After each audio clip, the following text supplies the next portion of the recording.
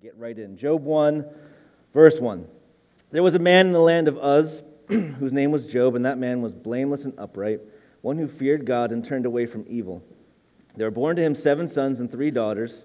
He possessed 7,000 sheep, 3,000 camels, 500 yoke of oxen, and 500 female donkeys, and very many servants, so that this man was the greatest of all the people of the east.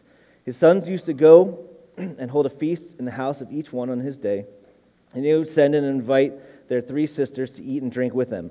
And when the days of the feast had run their course, Job would send and consecrate them, and he would rise early in the morning and offer burnt offerings according to the number of them all. For Job said, "It may be that my children have sinned and cursed God in their hearts."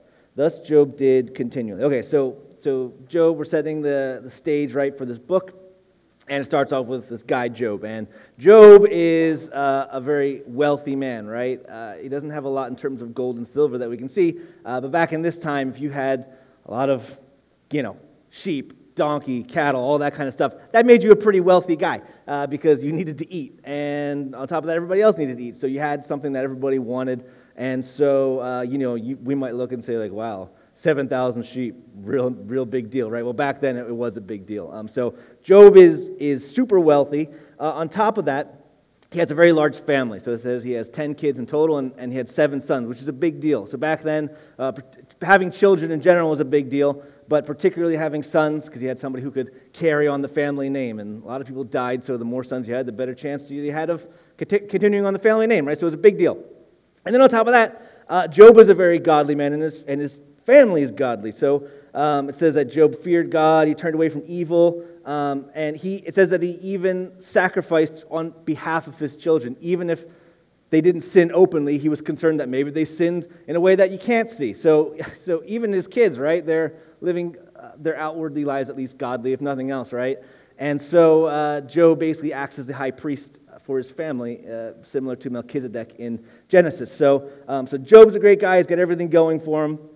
And then, of course, we're going to see the plot's going to thicken here. So in verse 6, "Now there was a day when the sons of God came to present themselves before the Lord, and Satan also came among them." So this term, the sons of God, is also used in the book of Genesis, and it's referring to basically spiritual beings, right? The term sons of God is translated Benayach Elohim or B'nai Elohim, and it can refer to a direct creation of God. And so it's not; these aren't like people that are meeting before God. These are angels. Satan himself was described as a cherub in the book of Ezekiel, and they're basically coming to give a report on what they've been up to. In verse 7, "The Lord said to Satan, 'From where have you come?' Satan answered the Lord and said, 'From going to and fro on the earth and from walking up and down it.'" This is very much reminiscent of what Peter tells us in the book of 1 Peter 5:8. "Be sober-minded, be watchful. Your adversary, the devil, prowls around like a roaring lion seeking someone to devour." So he's seeking someone to devour, and God's going to actually recommend someone for him. "And the Lord said to Satan, 'Have you considered my servant Job, that there is none like him on earth, and a blameless and upright man who fears God and turns away from evil?'" So I don't know if anybody wants to have a bullseye painted on them by God for Satan, right? But that's kind of what God's doing here. But it's not just that, right? He's bragging about Job, right, to Satan and saying, "Look at this guy. Like this guy, like follows me, loves me. Job is the man," right? That's kind of what God is saying here. And frankly, man, to think about God bragging about me is probably more than my little heart can take, right? So, even if it was painting a bullseye on me, it's still pretty awesome. Verse 8, I'm sorry, we read that. Verse 9, "Then Satan answered the Lord and said, 'Does Job fear God for no reason? Have you not put a hedge around him, on his house and all that he has on every side? You have blessed the work of his hands, and his possessions have increased in the land. But stretch out your hand and touch all that he has, and he will curse you to your face.' And the Lord said to Satan, 'Behold, all that he has is in your hand, only against him do not stretch your hand.' So Satan went out from the presence of the Lord." So basically, Satan is accusing Job, and he's saying, "Listen, Job doesn't love you. He just loves all the stuff that you give him. That's why he's following after you. But I'll tell you what, you take away all the stuff you've given him, and he won't follow you anymore. He won't love you. He'll hate you." And God's like, "All right, let's put it to the test." And wow, what a test. As we're going to see here. So in verse 13, "Now there was a day when his sons and daughters were eating and drinking wine in their older brother's house, and there came a messenger to Job and said, "The oxen were plowing and the donkeys feeding beside them, and the Sabeans fell upon them and took them and struck down the servants with the edge of the sword, and I alone have escaped to tell you." While he was yet speaking, there came another and said, "The fire of God fell from heaven and burned up the sheep, the servants, and consumed them, and I alone have escaped to tell you." While he was yet speaking, there came another and said, "The Chaldeans formed 3 groups and made a raid on the camels and took them and struck down the servants with the edge of the sword, and I alone have escaped to tell you." While he was yet speaking, there came another and said, "Your sons and daughters were eating and drinking wine in their oldest brother's house, and behold, a great wind came across the wilderness and struck the 4 corners of the house, and it fell upon the young people, and they are dead, and I alone have escaped to tell you." So Job just probably woke up that morning thinking, wow, another day, and literally 4 people back to back come and tell him that he's lost everything he owns, his family. And it says, like, basically, before one person could even finish speaking, the next person would come and be like, "Here, bad news." So in like a minute, he's basically just told your whole life just gone, right? And his reaction to this news is what really is humbling, right, and powerful. Then Job rose and tore his robe and shaved his head and fell on the ground and worshipped. And he said, "Naked I came from my mother's womb, and naked shall I return. The Lord gave, the Lord has taken away. Blessed be the name of the Lord." And all this, Job did not sin or charge God with wrong. So Job basically comes to the acknowledgement that, hey, I came into this world with nothing, and I'm going out the same way. Everything I have ultimately doesn't belong to me. It belongs to God anyway, and he can do whatever he wants with his stuff, and he worships God, which is incredible because worship is not necessarily the first thing that comes to our mind when we go through hard times, right? A lot of times people get angry at God or they get upset or whatever. And Job's grieving here. It's not like he's not sad, right? So the imagery of tearing your clothes, that was something they did back in the day, shaving your head. Obviously, you wouldn't normally tear your clothes or shave your head. The purpose of it was when you tore your clothes, it's not like you could just, if you were to rip your shirt apart, which none of you should do at the moment, if you were to do that, you could say, okay, well, I'll tear it and I'll go to the Gap, right, and get another one. Well, not back in those days. Back in those days, making clothes was kind of a big deal. It was hard to do. They would just mend it, right? And so the idea is they would stitch it up, but you'd always see that seam, right? It'd be like a scar almost on them. And shaving your head, especially men, it was not considered right to, or it was kind of shameful to shave your head, right? So they would let their hair grow long, let their beards grow long. So if you saw somebody, especially a guy who had no hair, you would say, wow, that person has gone through something pretty difficult. And as their hair grew back, it kind of showed kind of where they were in the grieving process, right? So it's not, again, this isn't arbitrary stuff. He's grieving, and that's kind of the reason for those things. But as it says, he worships God, and he did not sin or charge God with wrong. And chapter 2 picks up. Again, there was a day when the sons of God came to present themselves before the Lord, and Satan also came among them to present himself before the Lord. And the Lord said to Satan, "From where have you come?" Satan answered the Lord and said, "From going to and fro on the earth, and from walking up and down on it." And the Lord said to Satan, "Have you considered my servant Job, that there is none like him on the earth, a blameless and upright man who fears God and turns away from evil?" So a little bit of a deja vu, right? It's pretty much the same exact scenario. But he continues, "He still holds fast his integrity, although you incited me against him to destroy him without reason." So God is bragging again about Job, but he's kind of laying it on a little thicker this time. He's like, remember that time you came here and you were like, oh, he's going to curse at your face, and then he didn't curse me in my face. You remember that, Satan? Like, oh yeah, I remember that too. He didn't do that. Oh, yeah. So he's bragging about Job, which is an incredible thing. But we continue. Then Satan answered the Lord and said, "Skin for skin, all that a man has, he will give for his life. But stretch out your hand and touch his bone and his flesh, and he will curse you to your face." And the Lord said to Satan, "Behold, he is in your hand, only spare his life." So Satan this time is kind of up in the ante. He's saying, listen, of course you took away his stuff, but if you touch him himself, that's when he's going to curse you, because he still loves himself more than he loves you or cares about you. So you touch him and he'll curse you. And God's like, all right, let's see. So Satan went out from the presence of the Lord and struck Job with loathsome sores from the sole of his foot to the crown of his head. And he took a piece of broken pottery with which to scrape himself while he sat in the ashes. So your translation for loathsome sores may say boils. Basically, he got sores all over his body, and they were extremely painful. And they were literally all over his body. So the point of saying that is that there was no comfort or respite for Job. No matter what position he was in, whether he was standing, laying down, sitting, he was going to be on a sore, and it was going to hurt like crazy, right? So he is in affliction at this point. Then his wife, verse 9, said to him, "Do you still hold fast to your integrity? Curse God and die." Now, if you were wondering at this point why God or why Satan did not take his wife when he took the rest of his family, I mean, this is pretty much why, right? He's like, oh, curse God and die. Thanks, honey. Appreciate that, right? It's like, probably more of a detriment than a help at this point. But he said to her, "You speak as one of the foolish women would speak. Shall we receive good from God, and shall we not receive evil?" In all this, Job did not sin with his lips. So even his wife is telling him, like, listen, you got nothing going for you. You need to just turn away from God and end it, right? And he's basically saying, look, like, if we only praise God in the times where things are going good, guess what? That doesn't mean we love God. That means we love ourselves, right? And that's why if people are looking to get married, people sometimes say, well, I want to find someone I want to make sure it's going to make me happy for my whole life. I don't know if this person's going to make me happy my whole life. Well, if that's the question you're asking the wrong question, because what you should really be asking is, do I want to make this person happy the rest of my life? That's the real question, because as soon as somebody stops making you happy, you're gonna give up, and that doesn't mean you love them. It means you love yourself. That's what it boils down to, right? And we all have that to an extent, but that's basically the conclusion that Job is coming to. Is like, hey, listen, if we only love God in the times where things are good, then that doesn't mean we love God. It's just we love ourselves, and so Job clings to what he knows to be true.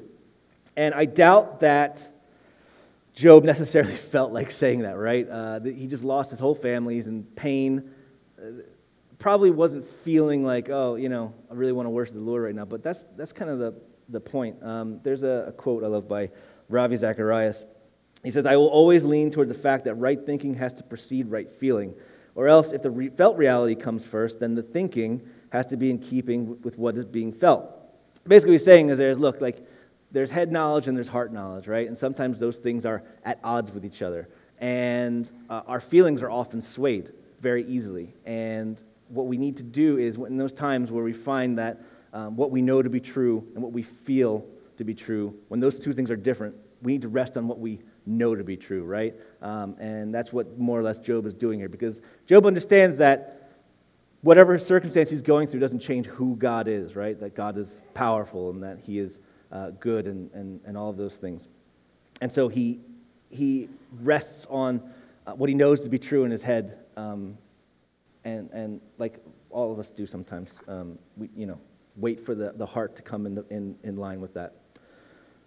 They're basically so thinking about all of this, because when we go through difficult times, that's when our hearts usually tell us, well, is this right? Is this just? What is God doing here? Like, why would God allow me to go through these things? And I hear a lot of atheists debate this point a lot about the morality of God and how can God be good when there's suffering in the world, or how can God, you know what I mean? You hear those things, and questioning the morality of God is a bit of a foolish endeavor, in my opinion, for about 4 reasons.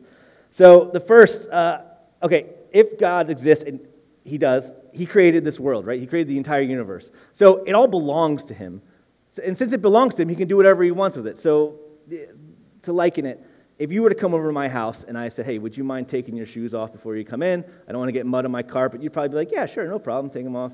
Now, but if you were to invite me over to your house and I asked you, hey, can you take your shoes off because I don't want you getting mud on the carpet, you'd be like, Ben, this is my house, my carpet. I can do whatever I want, right? If I want to get mud on my carpet, I'm going to do that. And I like wearing my shoes, so that's it, right? That'd be all there is to it, because why? It belongs to you. You get to do whatever you want with it. And that's the same with God in that sense, right? It's God's. The universe is God's. Nobody tells him what to do with it. Nobody has the right to tell him what to do with it, because it belongs to him, right? So that's point number 1. 2, God is way smarter than you. When you think about it, if you guys have ever studied physics, chemistry, calculus, any of that stuff, you find out it's pretty advanced, and it's even more advanced than most people in this room have probably experienced. I know me, I only went to a certain point. But even to this day, scientists are pulling apart a world and trying to figure it out, and they still have no idea how your brain works, or the laws of physics and things like that. They're still trying to work out. There's so much that they don't understand, can't understand, and God wrote all of that, right? He's the one who designed it all. So taking that into account, he knows how it all works, and he's way smarter than you, right? We couldn't even think of coming up with some of these things, and there you go. God has done it. Even more than that, God is more knowledgeable than you, right? So God exists outside of time and space entirely, and so he sees the beginning from the end, whereas we only see like one step at a time, right? God sees it all. He knows everything that's going to happen, and thereby, since he's smarter than you and he knows way more than you, it seems likely that if you think that you know better than God how things should go in this world, you're kind of out of luck, right? God knows what he's doing, even though we do not. And then fourthly, God created the universe. He made stars, okay? Like, he's not real worried about you, right? You're not going to put up much of a fight against him. You can fight God if you want to, but you're not going to win. He's too powerful, right? So all of those things make kind of like resisting God's sense of morality, what's right and wrong, like kind of a foolish endeavor, right? But even more than that, not only is it wrong, like God doesn't do things arbitrarily, right? That's a theological point that I hold very dear to my heart. God doesn't do anything just for no good reason. He has a purpose for this, and Job doesn't see it here, but there's going to be a book written about him that we're studying to this day and that we benefit from, right? And countless generations of people have benefited from this book. Did Job know that? No, but that was ultimately what the purpose of his suffering was going to be, was so that it could bless other people. And there are rewards that come from that, right? God is a rewarder of those who diligently seek him, it says in the Bible. And Job, I'm sure, has rewards that we probably don't even understand. In 1 Corinthians 2:9, Paul writes about the rewards that God gives. He says, "No eye has seen, nor ear heard, nor the heart of man imagined what God has prepared for those who love him." Basically what Paul is saying is like, you want to know what kind of gifts God gives? Well, I'll tell you. You've never seen anything like it. You've never heard of anything like it. You've never even thought of anything as good as the gifts that God gives, right? And do we see them now while we're going through our circumstances? No. But that's where faith comes in, right? That's where we have to just rest on the knowledge that God is looking out for us and that he ultimately is not making us suffer just because he likes to watch us suffer. Quite the contrary. There's a point to it, right? And ultimately it's to eternal rewards. So, okay. We can take comfort in a few things. No, so that's kind of like the truth of the matter, right? But sometimes knowing the truth when you're going through difficult circumstances doesn't really make you feel that much better. So how do we take comfort in this? Well, for one, we know that we can take comfort in the fact that Satan is on a leash, right? He can't do anything more than God will allow him to. Despite how powerful Satan is, despite how smart he is limited. God limits him to what he can and can't do. There's no struggle between God. This isn't like a bet between God and Satan. God already knows what's going to happen, okay? And he's not like, well, let's see what happens. I wonder what Job's going to do. Like, no. Satan doesn't know what he's going to do, but God does, and God's in control of this whole situation, right? So that's point number one, is knowing that Satan is limited in terms of what he can do. Secondly, we also know that God's not going to give us more than we can handle in this life, right? So in 1 Corinthians 10:13, Paul writes, "No temptation has overtaken you that is not common to man. God is faithful, and he will not let you be tempted beyond your ability. But with the temptation, he will also provide the way of escape, that you may be able to endure it." In Psalm 103, David writes, "As a father shows compassion to his children, so the Lord shows compassion to those who fear him. For he knows our frame, and he remembers that we are dust." In Isaiah 42:3, Isaiah writes, "A bruised reed he will not break, and a faintly burning wick he will not quench." This is what you got to know. God sees you. He sees your circumstances. He knows you. He knows what you're capable of, and he knows what you're not capable of. And he knows all of these things even better than you do, okay? God is not going to put you in a situation that you're not equipped for or prepared for, right? That's kind of the point of what he's saying here in all these passages. Listen, God may ask you to go through something, but it's not more than you can handle, right? And sometimes we have to lean on God to get through those experiences, but we can get through them, right? Furthermore, knowing all that, we also know that we can also take comfort in the fact that we know that God is not just some drill sergeant, right, who expects us to do our duty or something like that. He's a loving Father who loves us immensely, and he allows us to go through difficulties and afflictions, but he loves us through those moments, right? And knowing that he loves us, we know that he's not going to put us through those things unless there's a reason for it, right?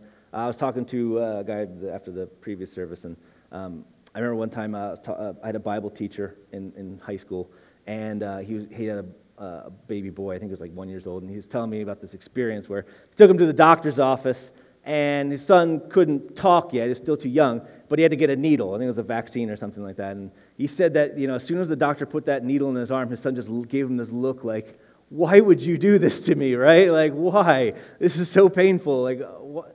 But there's a reason for it, right? Ultimately, it's to keep his son healthy. And ultimately, that's how God looks at us, right? He doesn't enjoy our suffering, but he allows it because why? It brings us to a greater knowledge of him, for one, and it continually grows us, right? So Job, one of the really interesting things about Job,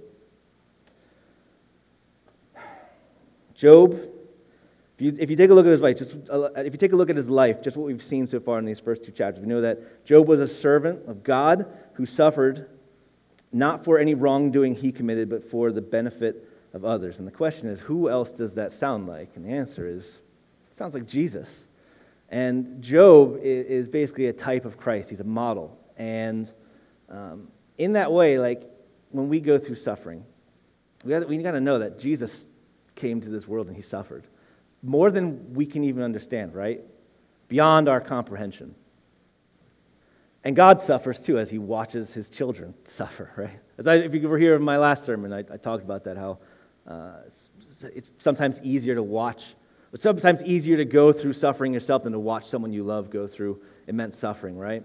And so God suffers, but sometimes the reason for the suffering is that it gives us an opportunity to demonstrate Christ in our lives, right? So oftentimes we ask God and say, God, make me into the image of Christ, mold me into the image of Christ. And so there's a movie. I wasn't a big fan of it, but I'm sorry if you guys liked it. It's called Evan Almighty, and came out a number of years ago. And I didn't really enjoy the movie, but there was one part that I really thought was really good. So there's a part of Morgan Freeman who's portraying God, and he's talking to this woman, and she's basically like, I keep asking for courage from God, and I keep asking for courage, and I don't seem to get it. And basically, Morgan Freeman looks at her and says, does God just give you courage, or does he give you opportunities to be courageous? And I thought that was actually really on point. And that's the same way with us, right? God allows us to go through suffering. Why? Because it makes us more like Christ. It gives us an understanding of what he's going through, and it gives us a way to demonstrate Christ in our lives. And sometimes I think, we think, well, if God were to show up in glory and power, right? If you give me like a vision from heaven, and he said, I want you to go through this very difficult thing, and there's going to be rewards in the end, but if you do it well, so get to it. Like, how many of us would be like, no, I don't think so. Like, we saw God in all of his glory, be like, yeah, sure, all right, yeah, whatever you want me to do, I'll do it, right? But what if God doesn't ask you? What if he just puts you in those situations? Because that's how it usually goes. I can tell you, I don't know if any of you have received any visions from God. I have not. But I have gone through some difficult things. And that tends to be how it goes for all of us, right? God doesn't necessarily, just ask us point blank. Sometimes he just puts us in the situation to see how we'll do. I thought I had written this down, but it looks like I didn't take notes on this. There's a verse in Hebrews where basically says it's impossible to please God without faith, right? And that's part of the issue, is how much faith do we have? Do we believe that God still loves us despite what we go through? Do we believe that God has our best interests at heart? Do we have that faith? Because I think God gets a big kick out of it when we trust him despite our circumstances. It's by faith that we please God. So, lastly, there's a... Well, so we're supposed to make this like a personal sort of sermon, and so I'll talk about some of my experience. So when I was in high school, there was a girl at my church who she had leukemia, and she had to get a bone marrow transplant, and so she was isolated for about over a year, and she was always in and out of hospital. So eventually she got better, and she came to youth group, and she didn't really know anybody. And my mom helped out at our youth group at the time, and she also had the spiritual gift of finding people who didn't have friends and then guilt-tripping me into becoming their friends. So she was like, come on, go be friends. I'm like, all right. But it turned out that we ended up becoming actually really good friends, and we started hanging out in the same circle and got to know each other pretty well. And over the years, we'd hang out, and we just became really good friends. And eventually, found out that she beat leukemia, but then she developed lung cancer, and she ended up passing away at the very end of my first year at college. And that was, at the time, probably one of the roughest things I'd gone through, just because, we were really close friends. She was around my age, and when that kind of happened, when we're confronted with death in a real way, you really start to evaluate your life in a different sort of manner, right? And the best way I can liken it, it's like if you've ever gone up a roller coaster on the hill, and it's going up and up and up, and you have some time to think and look around, and you're way up high, and you realize, you know what? If this thing were to just cave in or something, I'd be dead. I'd be totally toast, right? You have that moment of panic, and I kind of had one of those moments. Not that I thought, obviously you don't actually think the roller coaster is going to cave in, but you come to that realizing hey, I put my total faith in this thing. If it goes, I'm gone, right? And I had that moment when it came to my faith and God, and really evaluating and saying okay, I put all my eggs in this basket here. Do I really believe it? Is God really good? And ultimately, I came to a lot of the same conclusions that Job did, where my circumstances don't dictate who God is, right? And how good He is and how powerful He is. He's still God. And I also knew that, Jesus was who He said He was, and that He rose from the dead. And so I ultimately believed that. It really came down to a head knowledge, even though my heart, was hurting and even angry to some extent. And with that knowledge, I came to a place where, you know what?